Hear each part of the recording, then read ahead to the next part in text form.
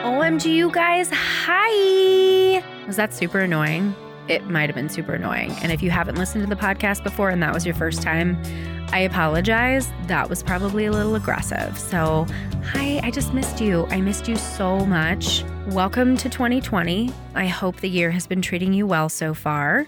I can't remember what I was going to say, so I'm going to move on to the next thing. So, today's guest, I am really excited to share with you. I feel like this is probably the episode where I did the least amount of talking and I just kind of let Jeremy go and do his thing. And so this is basically Jeremy like dumping all of his wisdom right in your face, which is amazing. So Jeremy French is who you'll be hearing from today.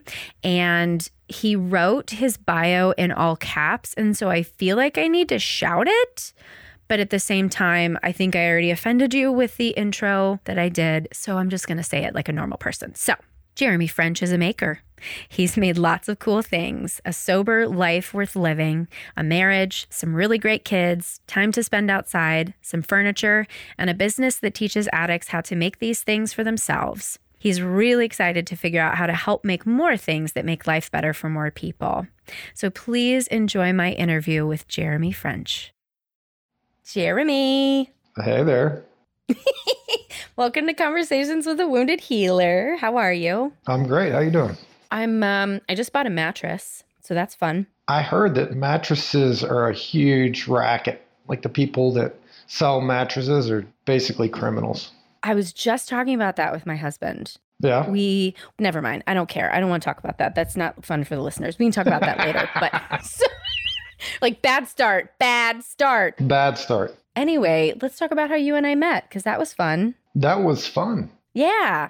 So we went to Cape Cod Symposium for Addictive Disorders. If you're listening to this and you've never been to one of these like symposium, seminar, conference things, essentially there's like one place where they have a bunch of vendors. And so it's like, you know, these fancy schmancy treatment centers and everything looks the same. They've got these same banners. Everybody hands out candy, you know, blah, blah, blah, blah, blah. So I'm walking around there just like seeing if I know people, seeing who looks cool. And I go to the end of the row and I see this gorgeous fucking table that I'm like, I would love to have that in my house. And then I think you weren't there at that time because I walked around before people got there. And then when I saw you there later, I'm like, and you look really fucking cool. So like, let's just talk. I think one of the first things you asked me, I can't remember how we got on this conversation, but one of the first things you asked was, do you know the definition of courage? Oh. And I said now of course I can't remember it. It was compassion. Yes, it was compassion. That's what it was. The backdrop of our booth said radical compassion. Yes. And you said, you know, the definition of compassion, I said to suffer with. You pulled out your iPhone and you showed me your latest Instagram post that said that exact thing. And I was like, well, that's right. Here we are, friend. Here we are. And then actually the first definition that Google gives you was actually really bad. It's basically like to take pity on somebody. Was kind of the way the definition read. That is not correct. Apparently, Google doesn't know everything, which is going to be fixed soon enough. They're getting close. Right. So yeah, it was this idea of radical compassion, which I had written on the chalkboard. I heard it, somebody talking, or it was something that I read, and the idea really struck me of radical compassion. And so I wrote it on the chalkboard and took a picture of it. It was like a meditation. Mm-hmm. And that picture ended up in this big folder full of pictures. And when the graphic designer that I work with and I were building the booth and we're building the brochure that we have for the program, she picked that image out, which I had never intended to use. And it ended up in the middle of my booth. There was no branding for who we were. And it was just this word, radical compassion. And I was driving. I loved the backdrop that we had. I loved it. But it wasn't necessarily strategically built for this symposium, which is really kind of a trade show, for lack of a better way to put it. And I thought to myself, I should probably know what this means, considering it's like the center of this booth that I've paid a lot of money to be at. And and so radical, it comes from the idea of root. And so you basically get to the root of an idea. And so the idea of radical compassion is to get to the root of suffering with somebody else. I think it's a really interesting idea when you're dealing with people who are suffering and when you're in the business of trying to help people who are suffering to get down to be willing to suffer with somebody. It's a really twisted profession to be in when you think about it, because it means you're signing up to suffer. Yep. That's true. I play soccer and I follow soccer, and one of my favorite coaches talks about it. He's an Argentinian guy and his English is not great. And he talks about the idea of his team suffering together. And so what's interesting about the way he phrases that is you can tell that the word he's using when he says suffering means something different in his language than what it means in our language. And for us, the idea of suffering is basically to just hurt. Right. And it just means being in pain. And that's what, when we hear suffering. And what he talks about is more this sort of commitment to go wherever we need to go and experience whatever sort of intensity is going to come with that. That's what he's talking about. Like basically everybody signed up to go through the mud together, you know, and there's a little bit of like, obviously because he's talking about soccer, there's a sort of teamwork aspect of it. It's not an individual thing when he describes it. And that's also really interesting to me, is that in America, to suffer is basically you're alone in that. You know, the pain is something that you're alone with. You know, when he's describing it, it's something that everybody's doing together. And so I like that idea. Yeah, that's awesome. Well, before we dig more into that concept, how about you tell people more about who you are and what you do? Wow, where do we start with that? So part of the reason why it's really beneficial for me to do podcasts and to write and to talk to people is that it's difficult for me to capture who I am and what I'm doing in sound bites. Yeah. And so a lot of these exercises for me are exercises in trying to become more concise and more clear in what it is we're doing. And I don't know that I get any closer. I like to ramble, so I'm here for all of it. So the bird's eye view of what I do is I have an apprenticeship program where I teach men who are recovering from addiction how to build furniture. And so that's the bird's eye view. And the idea of the apprenticeship is more of the old idea where there's sort of a student and a master, and not necessarily the new idea of community college teaching. And so the objective here is to get people in a position where they're intimately connected with somebody that's been there before them. And where they're in a situation where they're taking as many cues from how the person who's been there before them conducts themselves and holds themselves in various spaces, and less about learning specific techniques. Right. And so what we do is we present problems to solve, and those problems are in the form of building objects. And then we navigate through those problems. It's rare that we build the same thing twice. What we're doing is building things that haven't been built before, oftentimes things that have a high potential for failure. And it's things that I've not built and the other instructors or mentors here have not built. And so what the guys are seeing is what happens with the people who've been there before, how they navigate solving problems where there's the chance that there's no solution. There's a chance for failure. And what happens during that process, and how do people conduct themselves, and what sort of tools are used. And the reason for the work, you know, it'd be great if when people come out of here and they're capable of building furniture, that's excellent. And that's a byproduct of the work we do. But that's really secondary to what I'm aiming for, is that people learn how to solve complicated problems, and that process for solving a complicated problem when we're building a dining table or a desk or a bed or whatever is the same process that I've used to navigate recovery. And that's really what recovery from addiction is learning how to navigate life and learning how to navigate all the problems that are presented with life, and learning how to do that in a way that's not destructive, effectively, you know. And literally constructive. Yeah. How do you create a solution is the question. And so what drugs provided me was the most effective solution that I ever experienced to the experience I was having for life.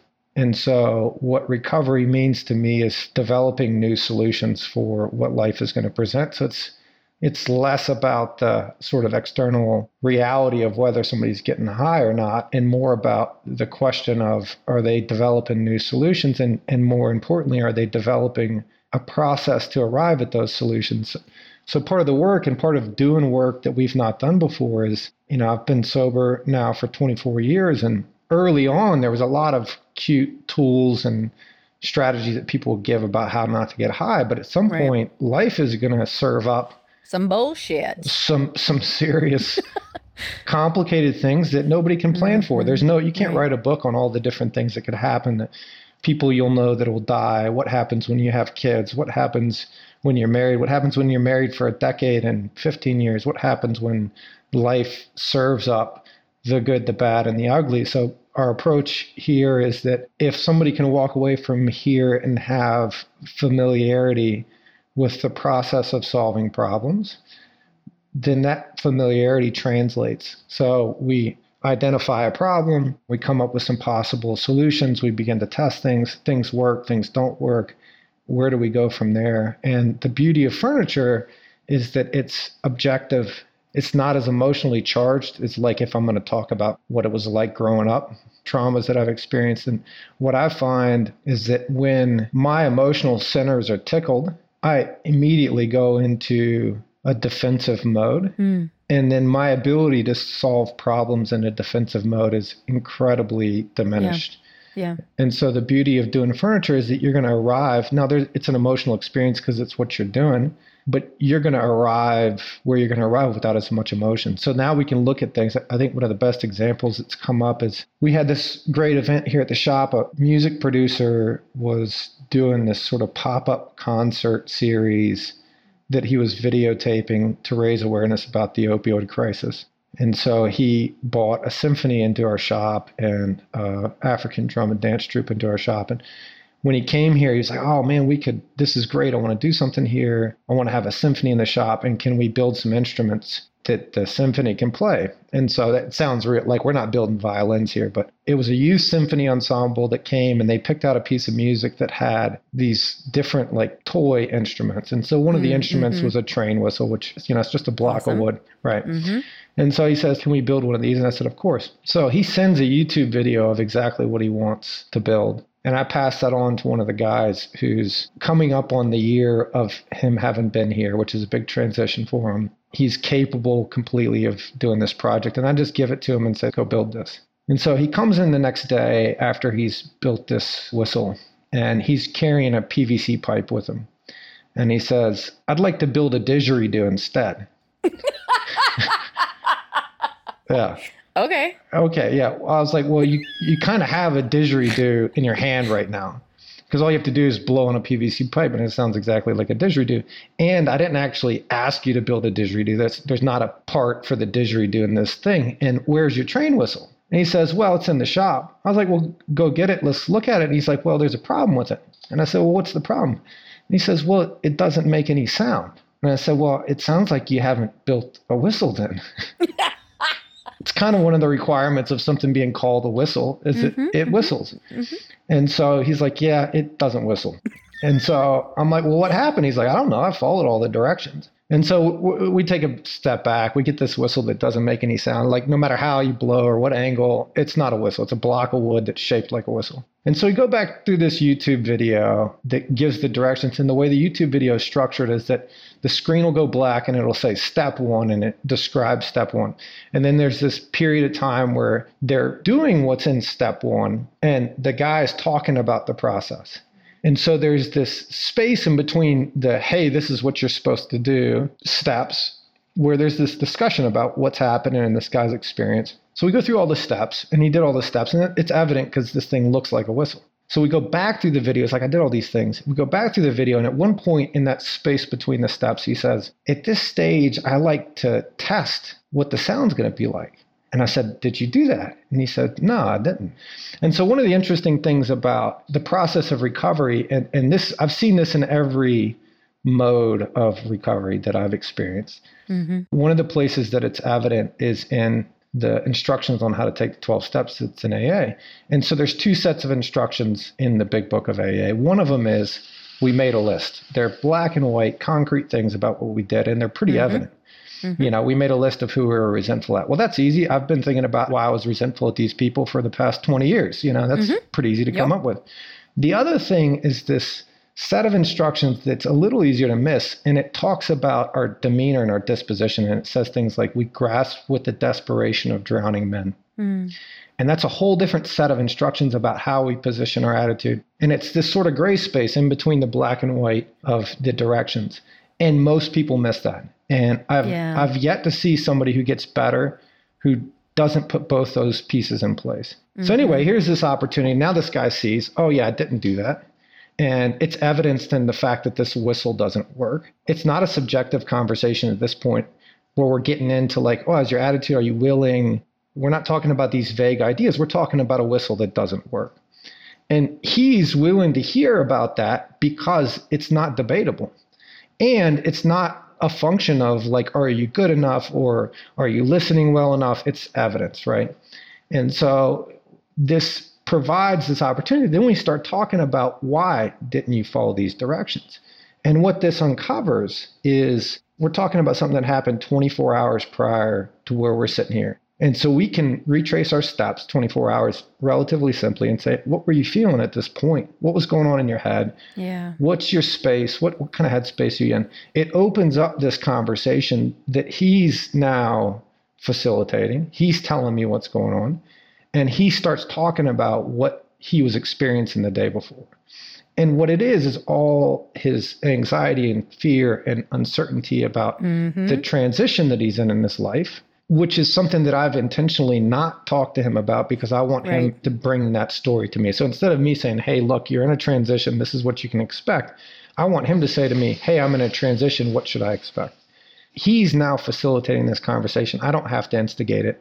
And he's doing it in a way to where there's not any tension. And with drug addicts, there's a real natural tension that's happening from the get-go when there's that sort of defensive tension that comes from being emotionally vulnerable. And so that's an example of how the work and the objective nature of the work and how that isn't attached to all this emotion provides this opportunity to have the conversation that we're all driving to have, which is like what's working and not working in the way your brain navigates solving the problems that you're presented with in life. And one of those problems is transition. And transition has a pretty obvious DNA. There's a certain amount of fear and anxiety, and we're walking into something that's uncertain and a lot of gray area. And so the work teases those things out of the people who are here. So that's really the objective. Is the work is a bit of a smokescreen for us to actually get into doing the work of helping people navigate life. Well, it sounds like everything becomes a metaphor and everything becomes a teaching tool, and it's experiential therapy is one of the tools that a lot of treatment centers use, but most often it's not a solely experiential center. Right. Mm-hmm. And what you're doing is really that. You're giving people an experience, and it's brilliant. It is so brilliant. I love this idea. I'm so curious how it came to be. So it is experiential, and one of the things that makes it especially interesting is that the experience we're using is the experience of work. And that's something people are going to have to do when they leave here. So it's not like board game experiential therapy where there's a big stretch on how is this going to be applicable. Everybody who leaves here is most likely going to have to go back to work. And they're learning those very hard skills in the process of that. Mm-hmm. So the way this came to be is 2003 is the first studio I opened. And prior to that, I had a landscaping business where both my studios and the landscaping business, I always ended up hiring drug addicts because those are the people I knew, people who are new in recovery. And for years, people would come and work for me, and then they would leave and they'd go on about their life. And they would come back to me years later and say, working in your shop changed my life. And what they would talk about is specifically is that they would watch myself and the people who kind of ran the studio, who were also had a decent amount of time of recovery. They watched how we navigated life. That was the thing, was the opportunity to see how people navigated life. And so I heard that over and over, and I never had any intention in the world of making a profession out of helping people. It's something that I've done a lot of work on a personal level, sponsoring guys and helping guys on a personal level, but I never thought I would get here professionally until I had a series of really important people in my life kill themselves. And what I was left with was a couple of things. One of the things was I felt like we didn't have the time that we needed to get somewhere. And so an example of that is I would have somebody come to me and we would get together on a personal level at on Tuesday night, and we would spend a couple hours together. And the first hour was like kind of spelling out the crisis that was happening at any given point. And the second hour was sort of developing a plan for that. And then life would happen after Tuesday night, and they would leave that period of time together, and they would be feeling positive and had a game plan. And Wednesday, they'd do well. And Thursday, it'd be kind of gray. And then Friday, they'd begin their descent back into whatever was going on. And by Saturday, we were back in the crisis. And so it became this thing where like twice a week, I would end up spending a lot of time just trying to recover back to ground zero. Yeah. And we would get there and then it would fall apart. And what I realized is that people didn't have the time to really exercise and practice these things we were talking about with support. So we would have this conversation, we would develop a good plan, and then they were on their own. And so one of the things that would happen with certain people is that they would have, for one reason or another, developed enough of a support network in their life. They had enough connections in their life to where that practice wasn't as big of a stretch. But then there's a lot of people that didn't have those people, or they had alienated everybody, or they just weren't connected, or they were introverts or whatever. I was really struggling with this question of, is there more you can provide for these people that can affect the change in their lives? So that's where the idea of this was born from. And it wasn't an idea of certainty where I thought, oh, this is definitely going to work.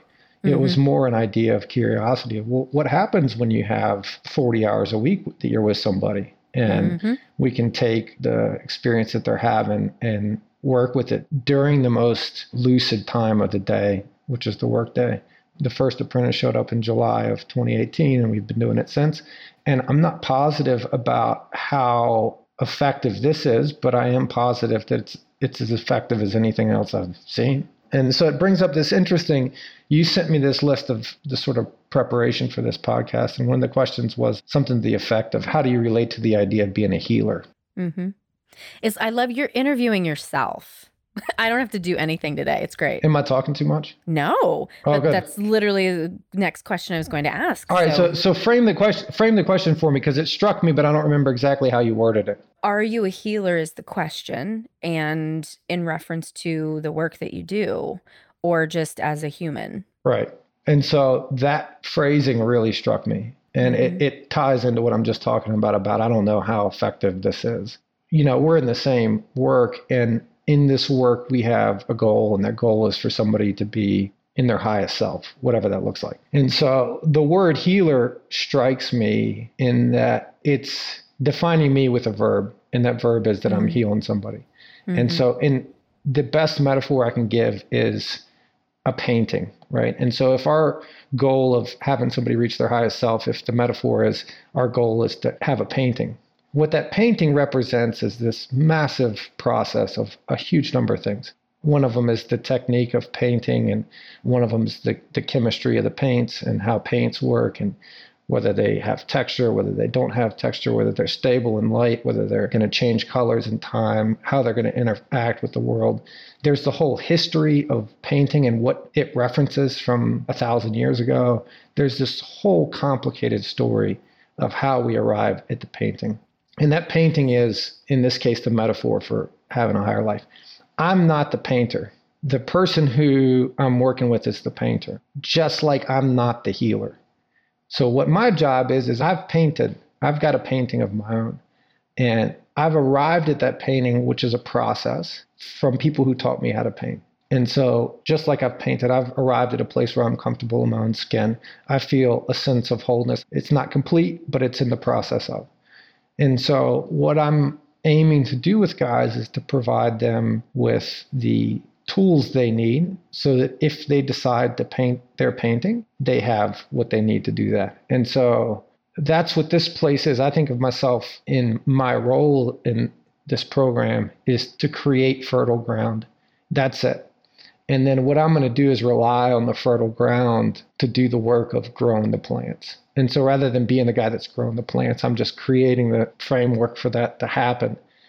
And so one of the challenges of being in this is that there's no guarantee when I'm working with somebody that a painting is going to come out of it. And so if I was a healer, then what that presumes is that I have some connection or technique or a supernatural ability to impart healing, and I don't.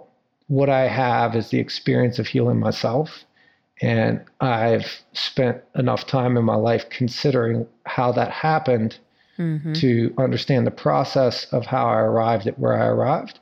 And I have a certain belief that that process is universal. And so what I'm trying to do is pass along that recipe to somebody else. And then if they decide to pick up the paintbrush and paint, that's the part I can't do anything about.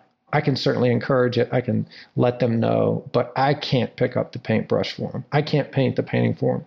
I think the other important thing about the work we do is that, in my philosophy about teaching, is that I want to teach process. I don't want to teach techniques. Yeah. I don't want to develop realist painters that paint like I do. I want to develop enough of an awareness about what they're trying to accomplish so that they paint whatever it is that's inside of them. And if that looks like mine, that's great, but I would rather it look like theirs. Yeah. And your method of supporting people in recovery, like that metaphor is perfect. And I was curious as you were talking, the term apprentice then also calls for master, right? At least that's historically what it's called. But I'm guessing that you don't go around saying that you're the master. I'm curious what term you use for the guys, at least who are the shepherds, if you will. You know, that's an interesting question. I don't know that I have a term. We've got names. That's what we've got. And the thing about it is that the guy that is our woodworker, who by every right deserves to be called a master, has as many questions as he does answers. And this guy's literally written a book on woodworking and has been at it for a long time and is apprenticed under some of the most recognizable names in the world. And one of the things that's great about him is that he doesn't have the answers. And so master is it's a word that we don't use. It's a loaded term, right? Right. So we just call him Andy, and sometimes Andy's right, and sometimes Andy's completely off his head, and he's not right. And that's important. You know, it's interesting. I was having a conversation with somebody earlier today about the relationship of parents to their children and how I've got teenagers right now. And Woof. God bless you. Oh man, it's a real trip.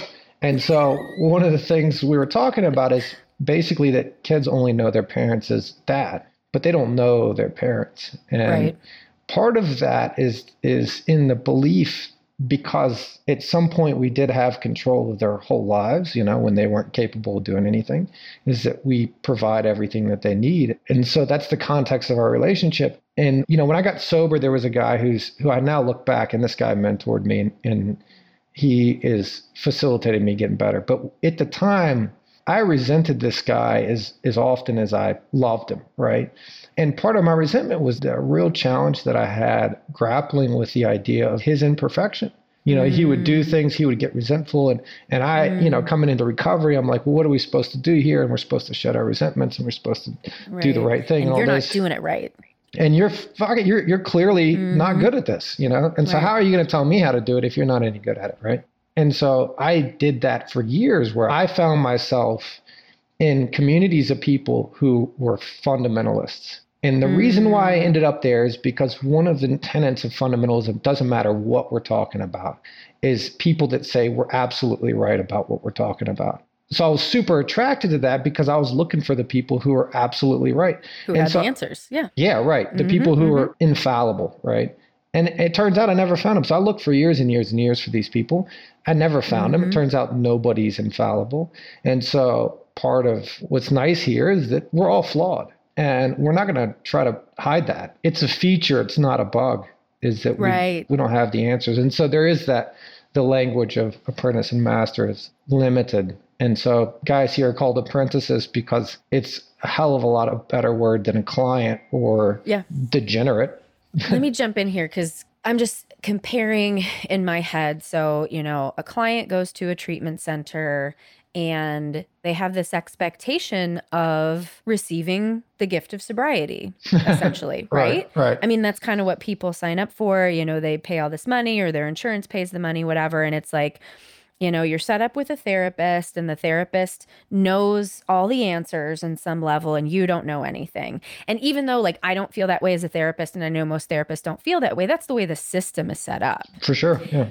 And what I'm hearing you've really done in such a subtle and beautiful way is leveled the playing field. Like this truly is a 12-step experience of just doing it.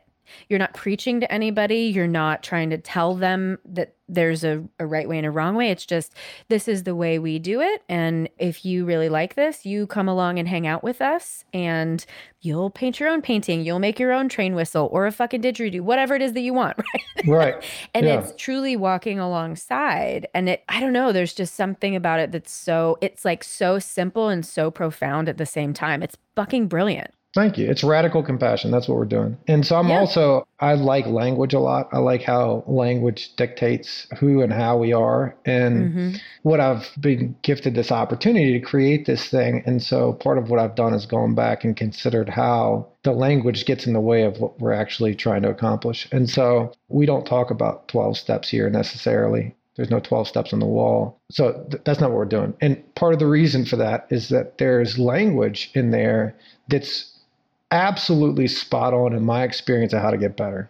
But it's language that carries so much baggage with it that people miss what we're talking about. And so God's probably the best example of this. Right. The word God, it's so if the purpose so loaded. It's loaded, right? So if the purpose of language is that you and I can have a conversation and we can say words, and I can say a word to you, and without you seeing what I'm talking about, you know in a general way what I'm talking about.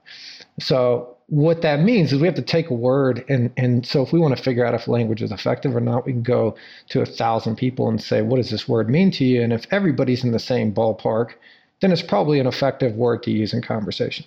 God is one word that if we took it to 1,000 people, we would get 1,000 different answers. Yeah. Right. And so that word's insufficient. Now, the concept is absolutely spot on.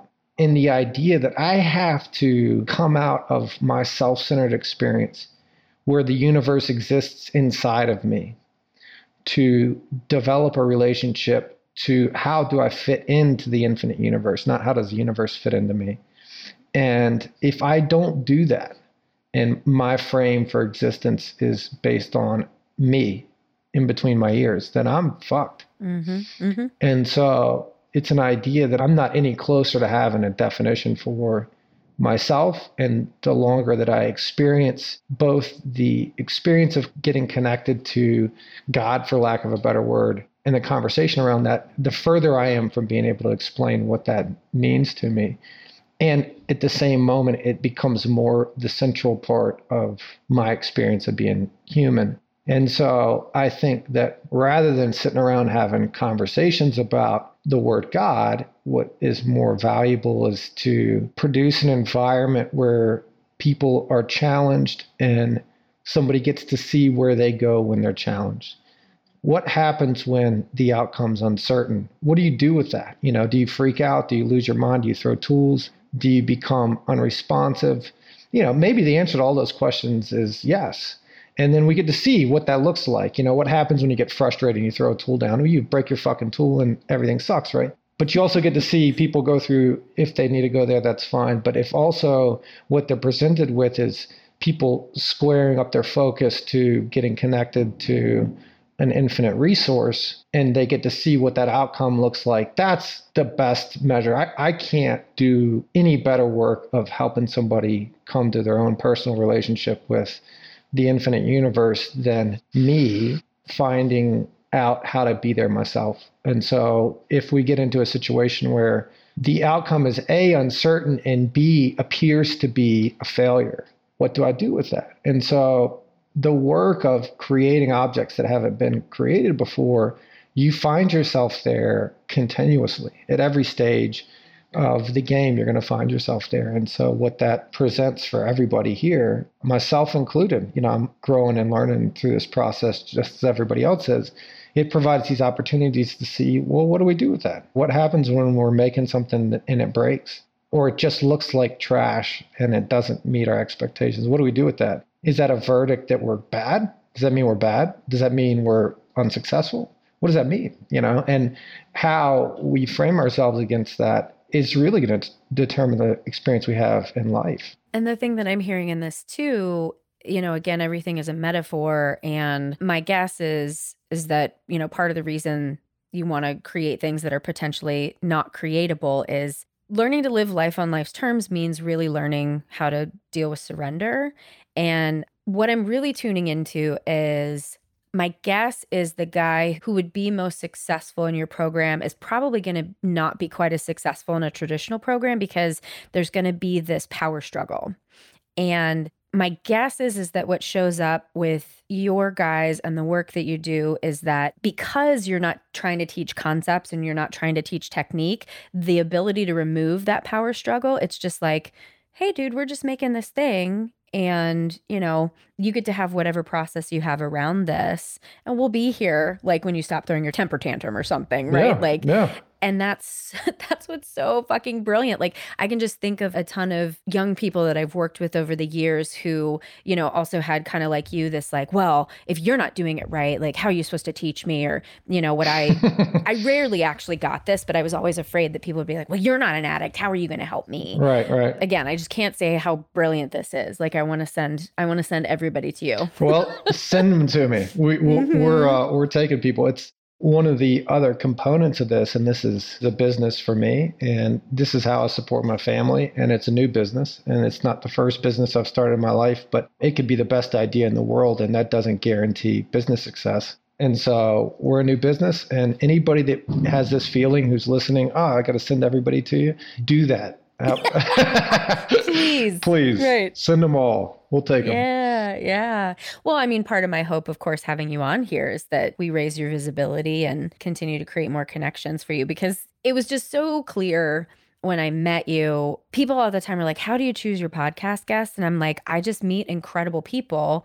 It's just, there's kind of this like internal like kerplunk that happens when I'm like, that motherfucker's doing their work. You know, I really want people on here who are doing their own internal work, which then usually it manifests in success, not necessarily financial business success, but it manifests in success in the way that you move through the world. And that was just clear the second that I met you. I appreciate that. That's what I'm trying to do. And I've had to become more comfortable than ever before in living in uncertainty, living without the answers. You know, I've been a professional for a long time. My primary medium is in concrete, and I've done that for a lot of years, and it's a really unpredictable material, but I've got enough experience with it to where even though I was uncertain of the outcome, I've got a good idea what's going to happen. And I'm not surprised as often, even though I still am, it's still uncertain. And so anyway, as a professional, I've gotten to this point where I'm more comfortable being quote unquote uncertain, because I've got this like experience to where I'm not really as uncertain. I've got an idea. I'm back in this place where my level of uncertainty is really heightened. Even though cement and concrete chemistry is unpredictable, the number of variables is limited compared to people. You know, people are the ultimate and unpredictable and frightening. And the other thing is we're dealing with life. The best piece, probably the best thing I've ever made in terms of an object, was one of the toughest pieces we've made here, which is a memorial wall for people who've passed away. And it's a really great object. You can go on our Instagram and see a picture of it. It's burned wood with polished steel in the middle of it, so you can see a reflection if you look closely enough in this memorial wall. And then there's, you know, right out of the gate, there's 25 faces of people that I know and people that guys here know. And it's, when you walk in the front door of this place, it's the first thing you see. And so we were building this, and I came in the day we were starting on the project, and one of my guys was like really out of sorts. And I was like, what's going on, man? And he's like, I got to be honest with you. I fucking hate this piece. I hate it. And I don't want to ever look at this thing. I never want to see it.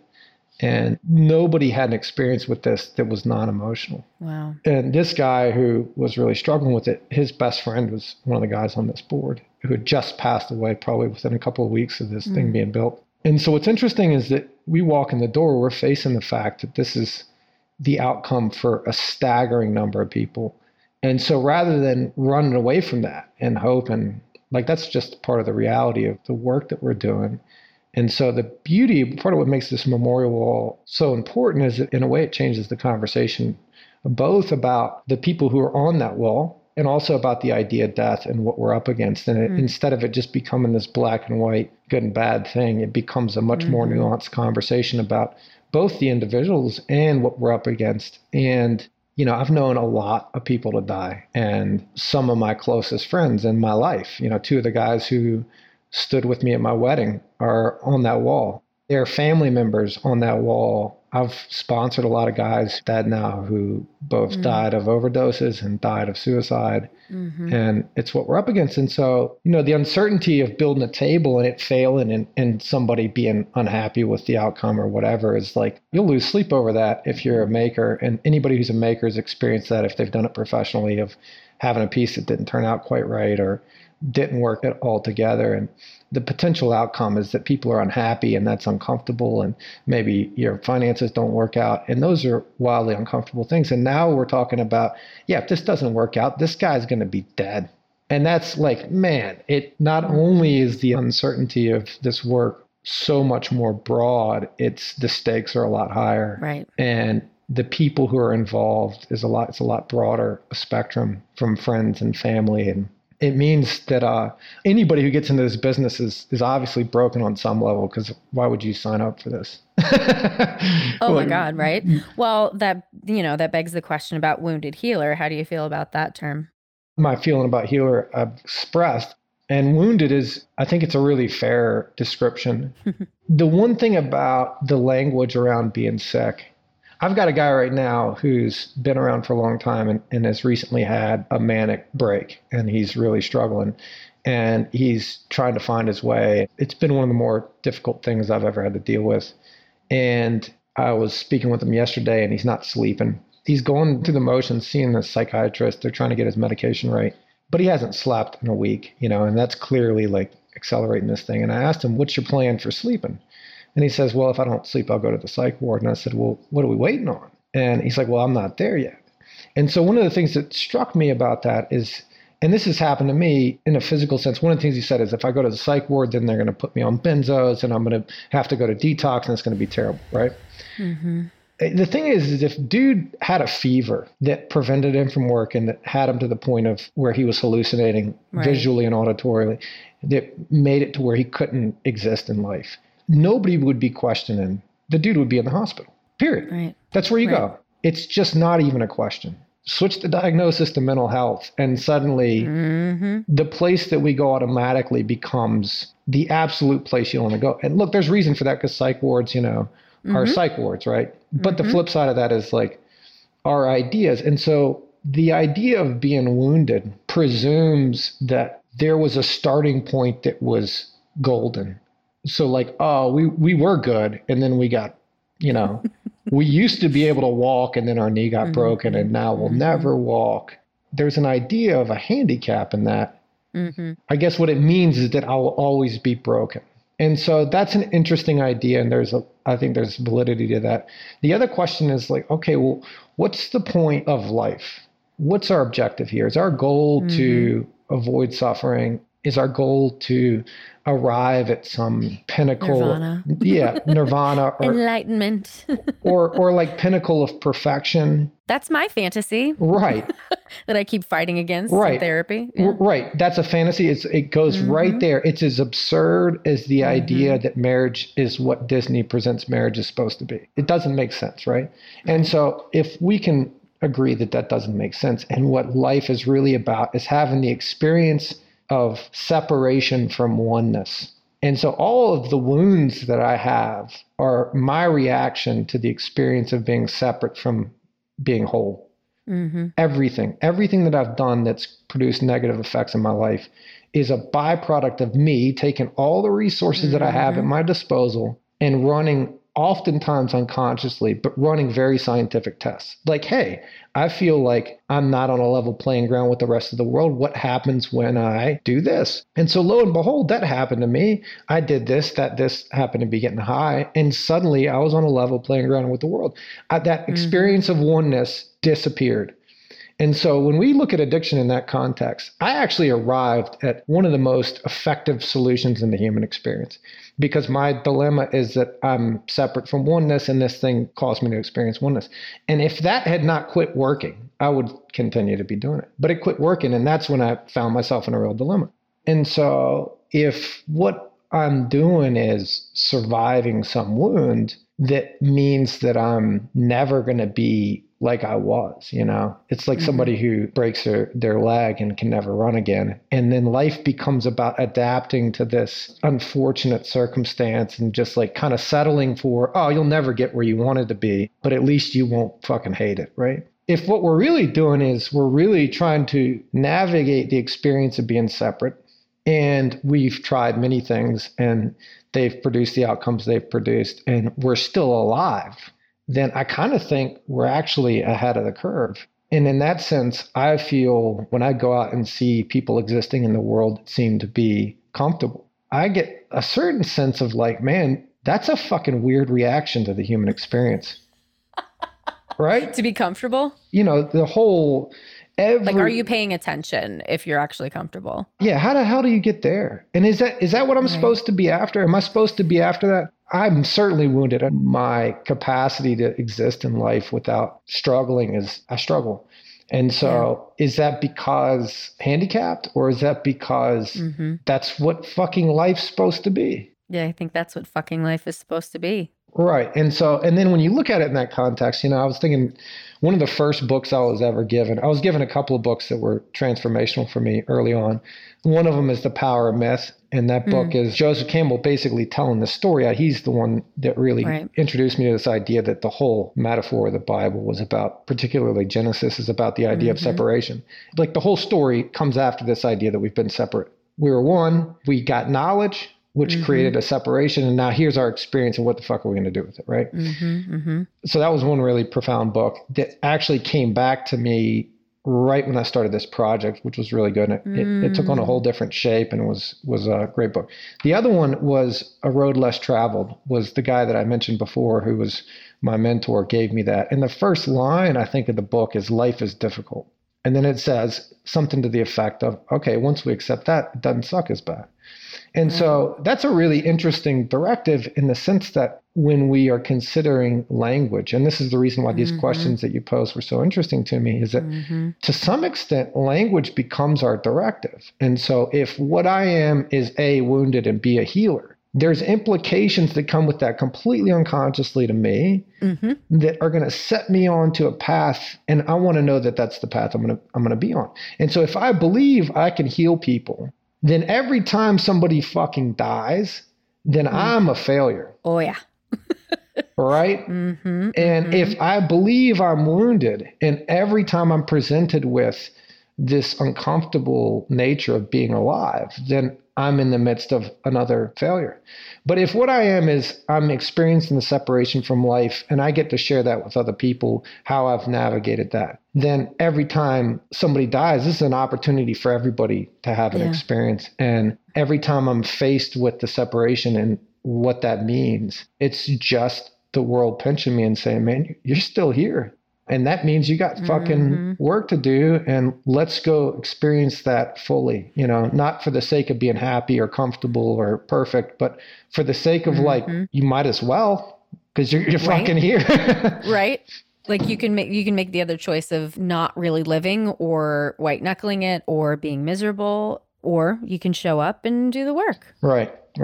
Being told early on life's difficult, and that's okay. Hearing people talk about suffering in a positive way, seeing people navigate life and death and good times and bad times, and not weighing those experiences separately.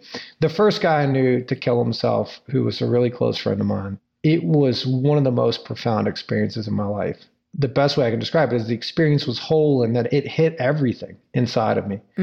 I feel that about my parents dying. Yeah. Why the fuck would I want to give that up? Why would I want to give up this experience of like, that's actually on some level or another, those are the closest, if the human experience is about being separate, that's the closest I've come, moments like that, to feeling like I was part of everything. And That so makes sense. this idea that we're sick and that this is bad and death is bad and that's to be avoided at all costs and all these things. It's like when you start to break those things down, you start to realize like, wow, that's a difficult way to live, you know? And so if what we're doing instead is we're saying, man, that we've got this opportunity to experience separation and connect to that however and be open to whatever comes, you know? So I've got that experience of him dying. Later on, it was my brother-in-law who died. And there's a story on my website about what happened following that, where I was visited by this owl. And I'm not a hoity-toity, but this experience was unreal. And you can go read the story if you want to. I'm not going to get into it now. So those two experiences were profound. The other ones are seeing my children born. What I felt on the inside in terms of like the depth and complexity of the emotion connected to birth. The only thing that rivals that was the depth and complexity of death, particularly death that comes outside of what we expect. Right. Instead of old age. Right. Yeah, that my grandmother was like, she was asking for that for 10 years, you know? It's kind of like, fuck. Right. Finally, she was pretty pissed off at God that like, dude, I did all these things. Now you're going to make me. So there's a certain happiness. But when you see parents grieving children, one of the things is we have not evolved to bury our children. Like we don't have that in us. And so seeing that happen as many times as I have, that shit's profound. Yeah. Well, Jeremy, we could literally, I think, talk forever. But I know you've got a soccer game to play. Yay! I want you to be able to tell people where they can find you. The name of the program is Making Whole, WHOLE. The W is important. If you Google Making HOLE, you'll find something very different. I assume. I'm literally going to do it right now. I assume. I don't know what you find. Making Whole. God. Is that? Yeah, it's probably not good. We're on Instagram at Making Whole and Facebook as well. The most important way you can find us is that every day we have a family style meal for lunch where we cook. Oh, what is it? Making Whole. It's just about drilling. That's what I expected, but I didn't expect that kind of drilling. We went fishing last weekend and caught tuna and wahoo. And so we had fish like 8 different ways. We had sushi and sashimi and poke and fish tacos. It was amazing. That's not to be expected every day, but we do eat well. And so this family style meal that we have is open to anybody, anytime to come eat with us. And so we have people that just pop in. And you're in Asheville.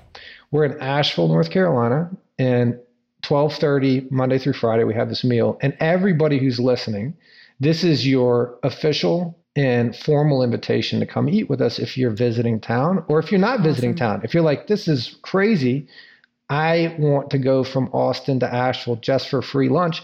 You don't need to bring anything but your appetite, and we'll feed you. And if you like playing darts, we'll play a dart game with you afterwards.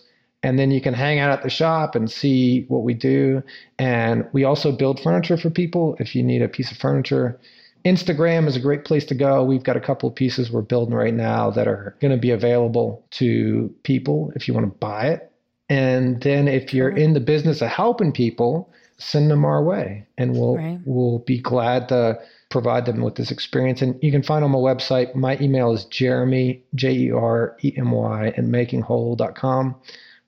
You can reach out to me and ask me any question you want, and I'll get you more information. Awesome. Well, thank you so much. It was fun. I feel like we should do this again, like several times.